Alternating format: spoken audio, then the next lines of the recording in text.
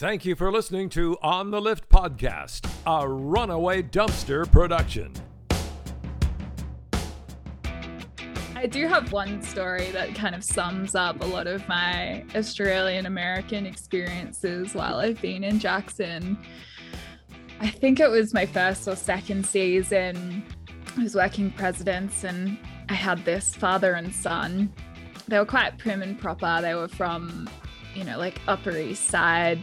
The dad was an investment banker, quite a good skier, like very athletic guy. And they were just kind of following me around. And being presidents, there's lots of people around.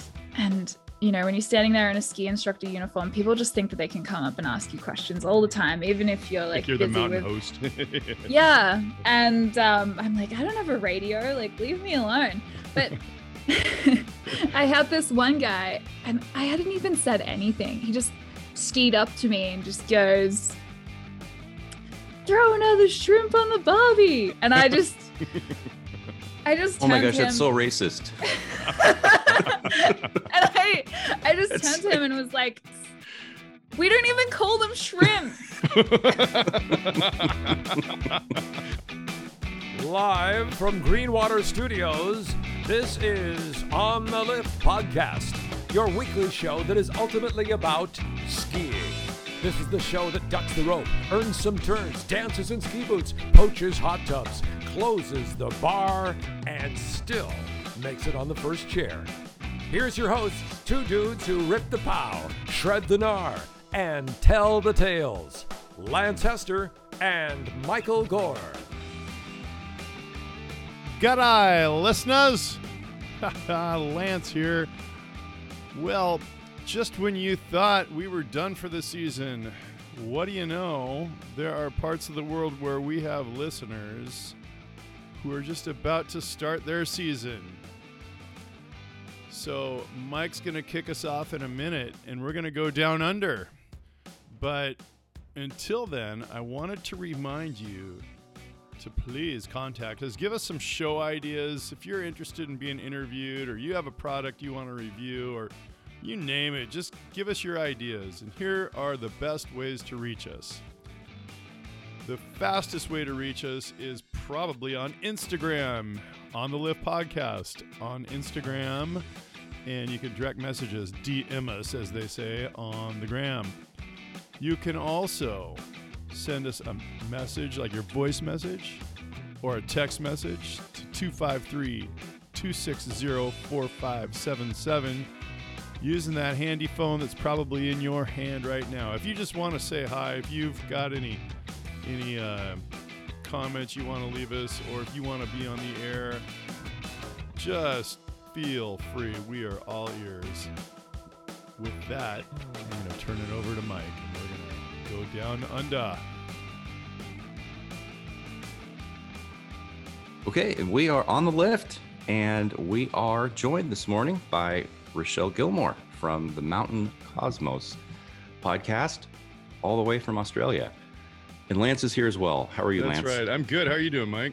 I'm good. Season's winding up. Up and Adam. We are really early, and Rochelle, you're really late. How you doing, Rochelle? Yeah, I'm doing pretty well. I just got home from footy training, which is a bit of a different thing for me, but yeah, got to find challenges somewhere. So for our American listeners, footy training, we talk about that. So Australian rules football. Okay. It's kind of like rugby, soccer, wild, short shorts, singlets, or tank tops. It's quite the rugged game. I'm covered in bruises. I think it's more dangerous than skiing, but sounds like it. And is that just kind of something you do for fun, or just it was activity? Just for some good fitness, Mm-hmm. Get me out of my comfort zone. Yeah, that kind of thing when I'm not in the mountains at the moment. So I'm sure we'll talk about that in a little bit, but yeah.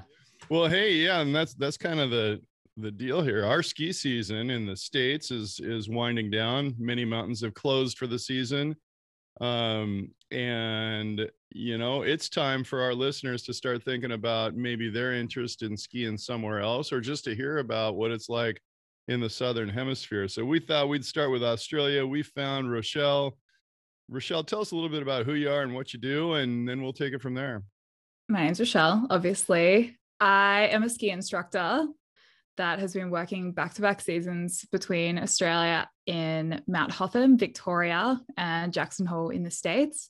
Obviously, I've just missed the last winter in Jackson because of COVID. It was all too hard with visas and all that sort of thing. So I started skiing in Australia when I was 2 years old because my parents just really loved the mountains. And yeah, with that kind of came skiing. And yeah, I was a holiday skier until I was about 17 when I finished high school. And then I was a ski racer for a few years and took that pretty seriously until I was 19, 20.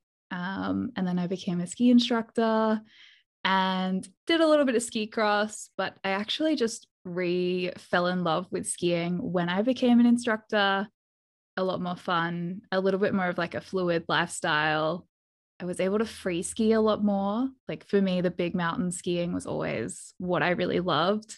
Like my coaches would take my skis on those powder days when the races would be cancelled so I could go and ski powder. And yeah, that's me in like a nutshell. Well, Mount Hawthorne. So, okay. Well, first of all, here's one thing I found really interesting about you, and I'm sure I'm not the first. You're on the West Coast. You're in Perth, right? Yeah. So I'm from Perth in Western Australia. So there is absolutely no mountains here, no snow. It occasionally snows when it's very cold, but it's not skiable. It's like enough for a snowball once every, once a year, maybe. Okay. So, and then one thing that I think many listeners here in the States sort of underestimate is the size of Australia. I think sometimes they think of it as a equivalent of a little state or something here in the U.S., but gosh, it's like about a third or a half the size of the continental U.S. So where is it that you venture off to when you're skiing and you're instructing in Australia? Yeah, so where I ski instruct in Australia is in Victoria, which is about a 5-hour drive from Melbourne. Obviously being in Perth, it's about a 4,000 kilometer drive from Perth in my home to Mount Hotham. And yeah, so it's a pretty isolated place. A lot of the ski resorts in Australia are pretty isolated, bar maybe one resort, which is Mount Buller, which is only like a 2.5-hour drive. From Perth? From Melbourne. I was going to say, yeah, there shouldn't be. Okay, so most of these mountains in Australia, if you're looking at a map, if I understand it correctly, they're on the southeastern part of the country. Is that fair to say, or are they spread out more than that? Yeah, southeast. So like lower New South Wales and like kind of in Victoria as well. What's the and closest? There's also Oh, go ahead. And there is a little ski resort in Tasmania as well. Not that I've ever skied there, but I knew some other ski instructors that was where they started skiing. Really? Interesting. So let's just pretend someone like me wanted to travel there, which I would love to travel there someday. What's like the most convenient airport or major city? Is it Melbourne? Yeah, Melbourne. Okay. Because it's quite a ways from Sydney to go to the New South Wales resorts. Or you could fly to Canberra, which is like a 2-hour drive to Jindabyne, which is the town that feeds Perisher, which is owned by Vale, and Thredbo. Your ski journey had you starting at a very young age, around 2. Your family's into it. You've become a ski racer and then ski instructor. Can you give us a comparison from Australian skiing to your times that you spend in Jackson Hole? Well, I haven't skied East Coast of the US, but that is what a lot of people compare Australian skiing to. So conditions can be quite variable. We definitely don't have the really cold days that you guys have out east. Mm-hmm. But it's a lot of fun. The runs are quite short, but you have some really great like terrain features. The mountain that I ski at, Mount Hotham, is actually quite steep. We just don't have really long runs. And skiing through all of the snow gums, they're all twisted and fun. It's a lot more exciting than I think skiing through pine trees. Okay. All right. So your time, what led you to spending time in Jackson? That's a good question. When I was finishing up being a ski racer, so my last season as a ski racer was 2014 in Australia before I kind of became a ski instructor in 2015. There was a couple of coaches in my race club that were from Jackson. And I guess they kind of got in my ear a little bit about how good Jackson was. And obviously, like, we see it, you know, like in all the ski movies and Right. all of that sort of thing. And I had my heart like pretty set on doing a season in the US and wanting, like, you know, dreaming about the North American ski dream, like as a teenager. I wasn't very focused on high school. And yeah, basically, like, they got in my ear a little bit about it. And I knew that I could get a visa to go to the US. But I didn't go straight away. So I became a ski instructor in 2015, like I just said. And then that led me to do a season in Japan, in Niseko, which was great for powder skiing, but I really didn't love being a ski instructor there. And then I came back, did another season in Australia, and I was had pretty itchy feet to go and explore and be in the States. And I knew that I had that opportunity because visas are not easy to get. It was all kind of tied in with being a university student. So I was able to come to the US on the J1 program. And yeah, I was able to get several visas on the J1 program while I was studying a double degree. So yeah, that's kind of how I ended up there.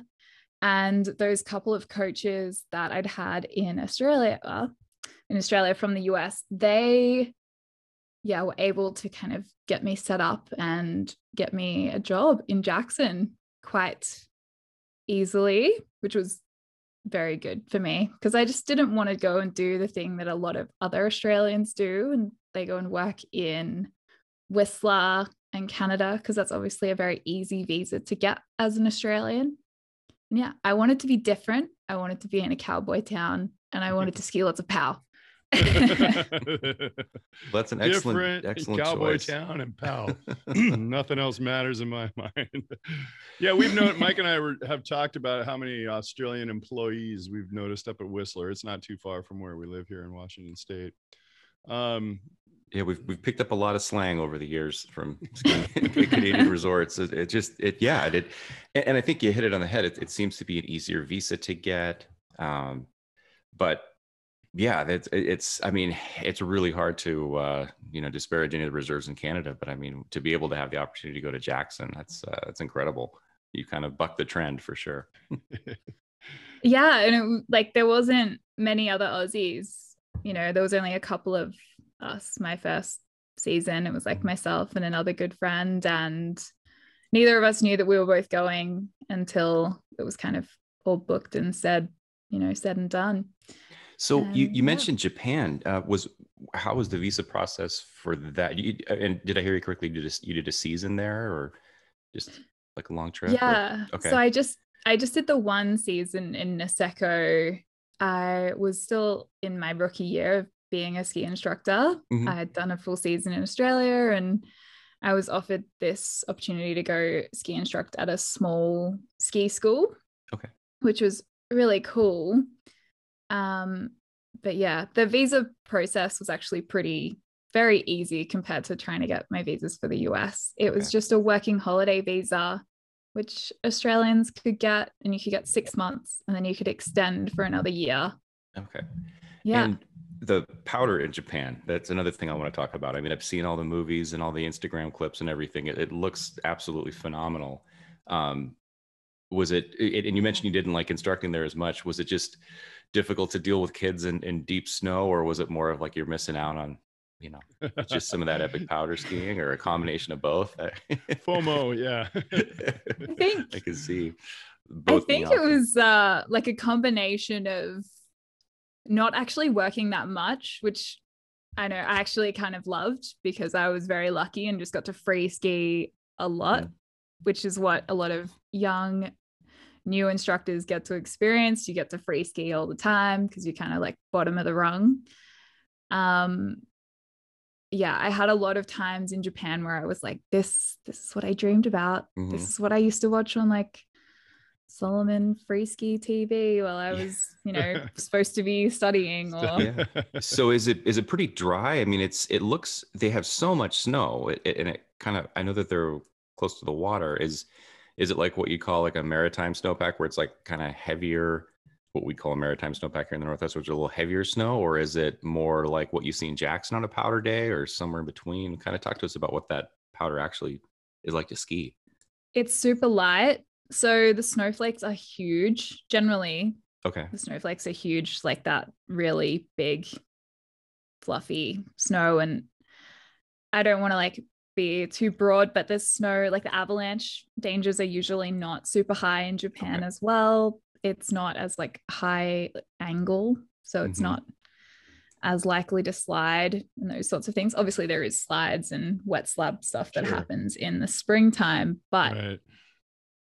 it's a lot more low angle, Okay. especially in Niseko. I didn't get to ski on the main island where I Okay. hear it's a little steeper. Yeah, you see the footage of those huge storms they have, and it just piling up so fast. And you just wonder, okay, if that's also really light, that would be amazing. It sounds like it It is. would. Very cool. It was absolutely insane. Like, we skied a lot of backcountry, and I think that was probably what really allowed me to fall in love with skiing backcountry. Hmm. Obviously, like skiing backcountry in a foreign country like Japan has its own risks, and you are taking that stuff into your own hands. But as far as like the danger of the mountain is maybe not as like scary as what Okay. it is when you go into the backcountry in Sure. Jackson. Like you Right. really, you have to know where you're going. Yeah, Right. exactly. Not Yeah. quite as Um, intimidating. Yeah. But yeah, there's a lot of tourists in Niseko, and there's a lot of tracks, and Hmm. yeah, it was kind of like a gentle way of getting into, the sort of stuff that I started to get into in Jackson. Okay. Cool. So you go to Jackson on what you call a J1 visa. Yeah. So it's So what does that mean? You have to like find a community college or something to be a student in Wyoming, or is it easier than that or broader than that? so it is tied with being a student in Australia. Oh, okay. Yeah. So it's like an exchange program where you're like gaining life experience, but you're not actually working in your field of study. Okay. So it's like this special That's agreement. exactly what I told my parents when I moved to Breckenridge for a year. Life experience. Life experience. The essential cultural, roundedness. Yeah, I guess you probably have to, what are you justifying to the Australian government that you need to be there, or to the US government, or both, or how's the partnership work? I mean, I don't think the Australian government really minds where Australians go, because we go everywhere. Sure seems like it.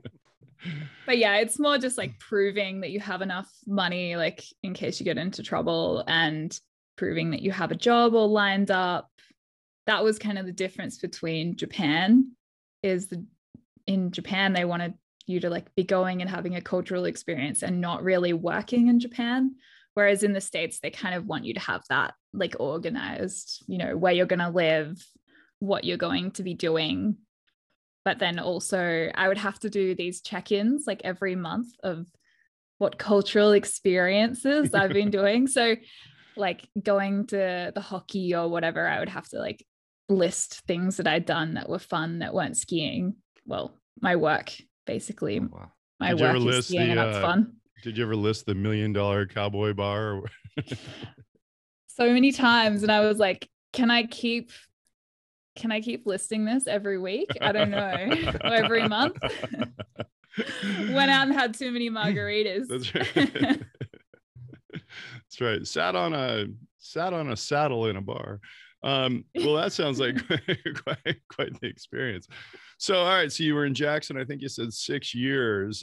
You wouldn't happen to have met our friend Benji Alexander, have you? No, I haven't actually met Benji. Oh, just quickly, I was in Jackson for 4 years. Oh, 4 years. Okay. Yeah.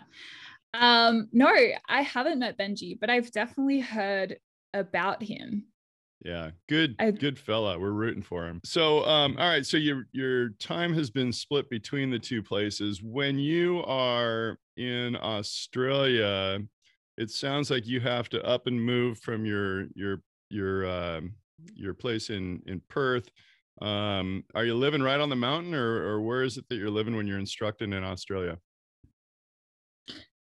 It depends on the season. Generally, I live in a little village called Dinner Plain, which is about 14 kilometers from the top of the mountain. So I guess the thing that's different about Mount Hotham and as opposed to all the other resorts is that the resort and the village is actually on top of the mountain. Oh, Yeah, so it's an upside down resort. So you ski down into the valley. But yeah, to answer your question, I usually live like 10 minutes down the road. okay. In a little like alpine village amongst the snow gums. So like if someone was heading to Australia to be a tourist and they also wanted to ski while they're there, what are the top, I don't know, 3 or 4 resorts that people seem to gravitate to? I guess I'll just list the major resorts. So Mount Hotham, Falls Creek, and Perisher, they are all owned by Vail now. So if you have a Vail pass, well, an Epic pass, you can ski at all of those resorts. Thredbo is also a great resort. If I wasn't based at Mount Hotham, I think I would be based at Thredbo because I love it. And Mount Buller is another resort that a lot of people go to. It's a lot of day trippers because it is close to Melbourne. So I would recommend going to the other resorts. As pretty as Mount Buller is, I would recommend going to the ones that are a little bit more remote. Gotcha. So where else has skiing taken you? Have you traveled to other parts of the Southern Hemisphere, New Zealand and so forth to get some runs in? I have spent 3 months living in Canada when I was 19, when I was still being a ski racer. So I lived in Canmore, which is 20 minutes from Banff. So I skied kind of all around there, you know, like Sunshine, Norquay. We were based in Nikiska, which is where we trained most days. And yeah, and that was pretty fun. I briefly dated a boy from Big White in British Columbia. So I did go and visit him and do some spring skiing one year. And I was sent to Whistler for about 2 weeks on a coaching contract. My first season that I was based in Jackson to go help out the Australian like kid skiers that were doing Whistler Cup, which is the biggest ski race. Yeah, I don't know if you guys know about Whistler Cup. It's the biggest ski race in North America for kids. So I was helping out the U16s. So they were some of the best skiers in Australia. You have been to some amazing places. COVID has held up your season this year. What are you doing this year instead of skiing in the US? I have just been hanging out at home. I was writing quite a bit for Snowbrains. I don't know if you guys have heard of that little Sure, yeah, big website. Yeah, so I was freelance writing for them kind of over this summer, your summer, and then a little bit over my summer, just keeping the mountain dream alive, working a little bit on my own podcast until the end of our Australian winter last year. So I haven't produced an episode for a few months, but that is coming now that our Australian winter is starting to ramp up. And yeah, I've been playing footy, playing tennis, going to the beach, getting a tan. Well, tell us a little bit about your podcast. Okay, so this is my little passion project. It is called The Mountain Cosmos. It is a podcast that I created because I studied journalism at university, because I love a good story. I wanted to keep skiing, and I noticed that there wasn't really any podcasts in Australia that were capturing, you know, all of the cool stories and the stories of the people that are living in the mountains. So the question that I ask everyone at the start of my episodes are like, what do you love about the mountains? Like, what is the draw? You know, like, why spend so much time in these like remote like locations, these like weird places that, you know, mountain people like to call home or escape to. Yeah. And so yeah, it's like a real like passion project. And it was also like a good thing for my skills. And also, like, I love to be able to have an excuse to talk to people about things that I want to learn about. So like I've been very lucky to be able to get some people on the show, like people that I like maybe friends with, and some people that I've reached out to that I really wanted to learn about. And I could like sit down and ask all these cool questions. So like I was able to ask Kate Zelliff. So do you guys know who Kate Zelliff is? Queen of Corbetts the first 2 times. Yeah. So she and I were coaches together in Jackson, instructing and racing, like with working with little race kids. And like her being a friend of mine, but our lives have, you know, changed so much since we met each other like 5-6 years ago. I wanted to like sit down and ask her about all of that. And, you know, having a podcast really gave me a good excuse to be able to sit down and ask her all those questions. And just connect with her. Awesome. Yeah. That's one of the greatest things about podcasting is people want to talk, they want to tell you their stories and we want to hear them. And that's awesome. So let's ask you that question. What do you love about the mountains? Okay, well, sometimes my answer changes. So basically what I love about the mountains is the freedom that I am able to feel when I'm in the mountains. It is not always necessarily about the skiing or like all of that. It's, you know, nature as a whole. Like I love the mountains in the summertime. I love like the flowers. But yeah, it's not just about that. It's about the friendships. It's about the connections. It's about, you know, letting go of all of those inhibitions that you probably, you know, you have to kind of rein it in when you're in the city. You have to be a little bit more prim and proper.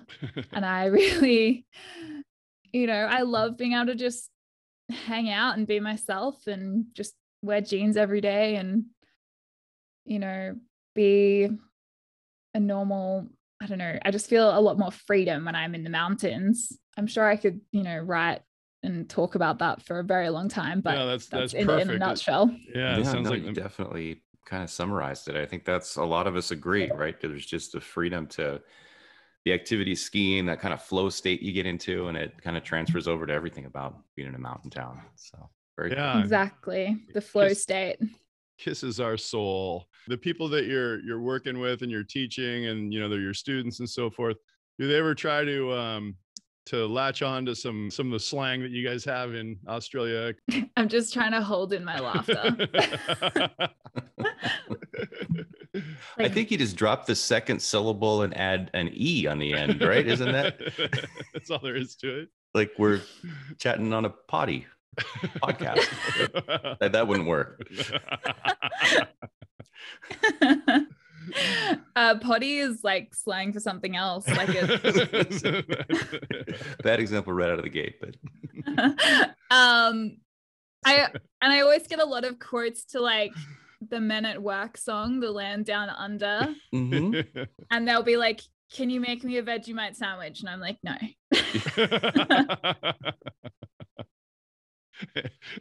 Oh, that is a great song though. Well, it's a good thing Mike and I didn't watch Crocodile Dundee last night, because this thing might be filled with a whole bunch of things that would just make you cringe. It is a great movie. I jump every time with the fake crocodile that grabs their binoculars or whatever it is. Yeah, that's right. I do have one more Australian story. Oh, we'd love to hear it. You know, being the fun young female that I'm supposed to be when I'm ski instructing in Jackson, I get a lot of these like big corporate like groups, and I'm like not very tall, so I'm usually like skiing around with this big group of dudes usually that are in their like 40s. And they like one day I was just standing, and there's usually like varying fitness types, and you know I just kind of have to look out for everyone, make sure everyone's safe, and I'm just like standing in the middle of a run just waiting for a couple of the guys to catch up. And one of them was like right on my tail, and he just like, you know, we stood and he was chatting to me, and he just goes, how many men wear budgie smugglers in the US? And I was like, I'm impressed that you know what a budgie smuggler is, Do you guys know what a budgie smuggler is? I do not. Is it a budgie? Is a small bird, I believe. Yeah. Okay. So it's like Speedos. Okay, It's so like similar to. Budgie smuggler. Okay. Okay, got it. that's like a good Aussie slang. The thing story. I love about Aussie slang is it puts so much effort. I mean, your brain has to like. It seems just really simple in common terms, but that's a long way to go to make a metaphor, right? A budgie smuggler. But I was just impressed by his knowledge. Yeah. Like it's usually something that I would have to explain, but he came Right. out with like, you know, the next question, like how many people wear them? And I was like, Too not many. that many. Yeah. Okay. Not that many, but like too many. Too many. More than a couple is too many. So if you really want to impress an Australian national on the mountain, that's a good one to pull out versus shrimp on the Barbie. It's awesome. Well, someone I'm close to spent some time in Australia as a student, and it was warm out, wearing lots of shorts and tank tops, and this person's a female and wanted, I'm not going to say the American term because I don't want to offend anyone in Australia that might be listening, but wanted one of those packs that you put around like a belt that has, a compartment for putting stuff that you commonly see, and you see people hiking with them, and you see them riding bikes with them, and That's so forth. cute. You think that would offend an Australian? Well, she went from store to store asking for I'll just say it, asking for a fanny pack, and she was getting these terrible looks on her face, on the faces of the clerks, until one of them educated her real quickly as to what that really meant. So. But also they're just not very, like, they weren't very cool in Australia. They've kind of had a bit of a comeback though. Yeah, this was quite a while ago. There's been a renaissance of all that cringe stuff from the 80s and 90s, right? I mean, Lance and I have talked about it on the podcast before, but our favorite piece of kit from the 90s was the rear gear, which was a combination Bota bag, fanny pack, hip pack that it had this like insulated container, and you could put coffee or probably red wine in there. Either way, yeah. And it had its logo boldly across it. We get a fender. We needed. That's if we're gonna go in the merch direction, we definitely need an On the Lift podcast. Rear gear. Rear gear. Yeah. The essentials. Exactly. Just a quick self-serving break to remind you guys to check us out at ontheliftpodcast.com. Contact us at 253-260-4577 using whatever manner of communication you want. You could leave a voicemail, you could leave a text, and we'll get back to you. And leave us show ideas, leave us, funny stories, leave us whatever you want, and we'll just really enjoy hearing from you. All right, back to the show. What are the traditional months for the Australian ski season? So we start in the second week of June. Usually there's not much snow until the start of July though. So if you're wanting to ski in Australia, mid-July to, August, September is the best time. The safest time to be there. Yeah, we usually, there's usually skiing until the start of October, but it's best in, July, August, September. Sounds good. There's a lot of great backcountry skiing in Australia as well. It's also very beautiful, I think, skiing in Australia. Maybe that's something that I didn't really talk about enough, is just how beautiful like the sunsets and the sunrises are, particularly in Mount Hotham, because you are like right at the top of the mountain. And yeah, those colors are just stunning. Oh, that sounds, you were able to end your day on the top of the mountain because the resort's situated at the top and you're skiing down into the valley. That sounds like especially those short Sundays, where not meaning the day Sunday of the week, but days that have limited sun and you get those long, beautiful sunsets. That sounds like quite a great place to to go? Is the backcountry kind of like side country where most people are accessing it from the resorts, or are people, more specific for their destinations? Are they going out to places that are nowhere near the resorts? It kind of depends where you are. So a lot of it is side country. And then, like that hardcore backcountry skier is nowhere near as common in Australia as it is when, you're in North America, for example. I think just because there's not as big of an awareness of it in Australia, but it's definitely building. Yeah. Did the resorts in Australia take the season off last year during COVID? That is a good question. It was a mess. So the resort that I work at, Mount Hotham, was only open for 4 days. Oh, wow. So I was set to go and ski instruct in Australia this past year in 2020. But I didn't ski instruct in Australia last year because our resort closed because there was an outbreak in Melbourne, which obviously affected people's abilities to go. The Australian government really has controlled us quite a lot, which is, to our advantage because we haven't had the COVID situation that the rest of the world kind of has. Mm-hmm. But it really did shut down the ski industry, particularly in Victoria. So Mount Hotham and Falls Creek were only open for 4 days. Wow.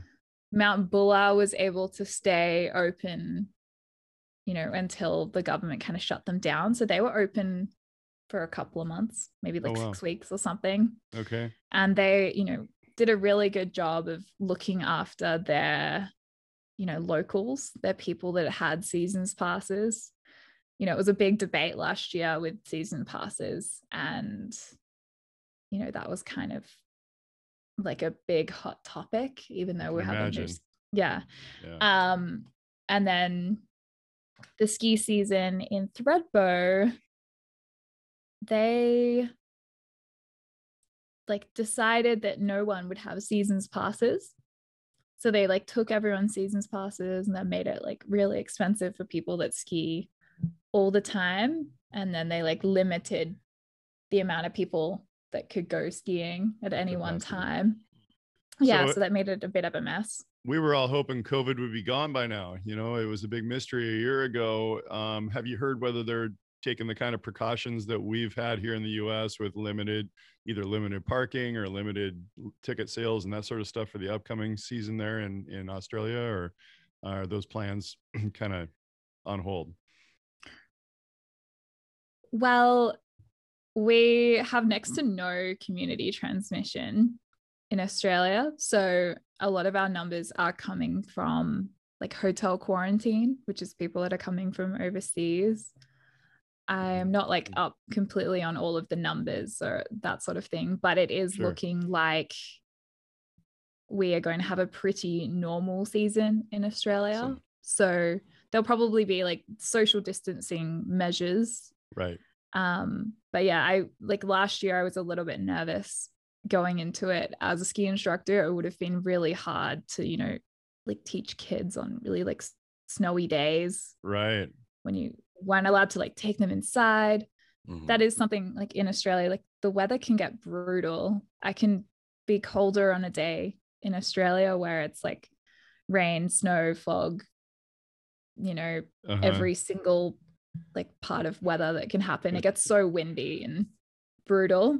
Not being able to take your students inside would have been pretty tough. Pretty unimaginable, it sounds like. Yeah. Yeah. But it is kind of shaping up to be a little bit more normal, Well, that's really interesting. Yeah, I just hope we get through this. It's the mountains, for the most part, have done over here. From what I can tell, the few mountains I've been to this year, they've done a good job trying to manage it, and it's in their interest to do that because it's their ticket to staying open and keeping the health departments from shutting them down. And also it's been a nice, one of the only things that you can do. So many places have been closed for other activities, and ultimately, for the most part, a really good ski season here in the US this year. Well, what else, Rochelle? I know that I'm getting close to needing to head off to my real job for the day. Any parting thoughts on either your podcast or on skiing in Australia or anywhere else before we head out for the morning? Well, you guys can find me at themountaincosmos.com. I'm available on pretty much every podcatcher that you can find. So, Good. Spotify, iTunes, Apple Podcasts, whatever you would like to call That's it. Right. I subscribe. And a few of the others, great. I have a new subscriber. That's right. And yeah, you can also, I guess, follow my personal journey on Rochelle Gilmore on Instagram. It's probably the best way of kind of tracking me down. But yeah, it's all linked up. I'm sure you guys will be able to find me.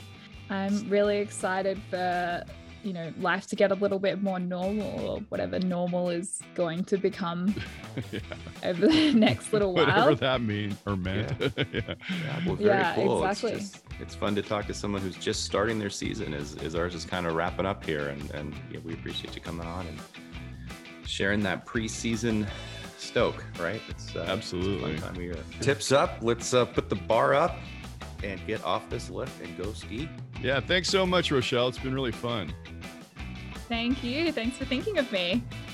It's time to offload the final chair and end this episode of On the Lift podcast. Bar up, tips up, sweep that hill, and see you next week.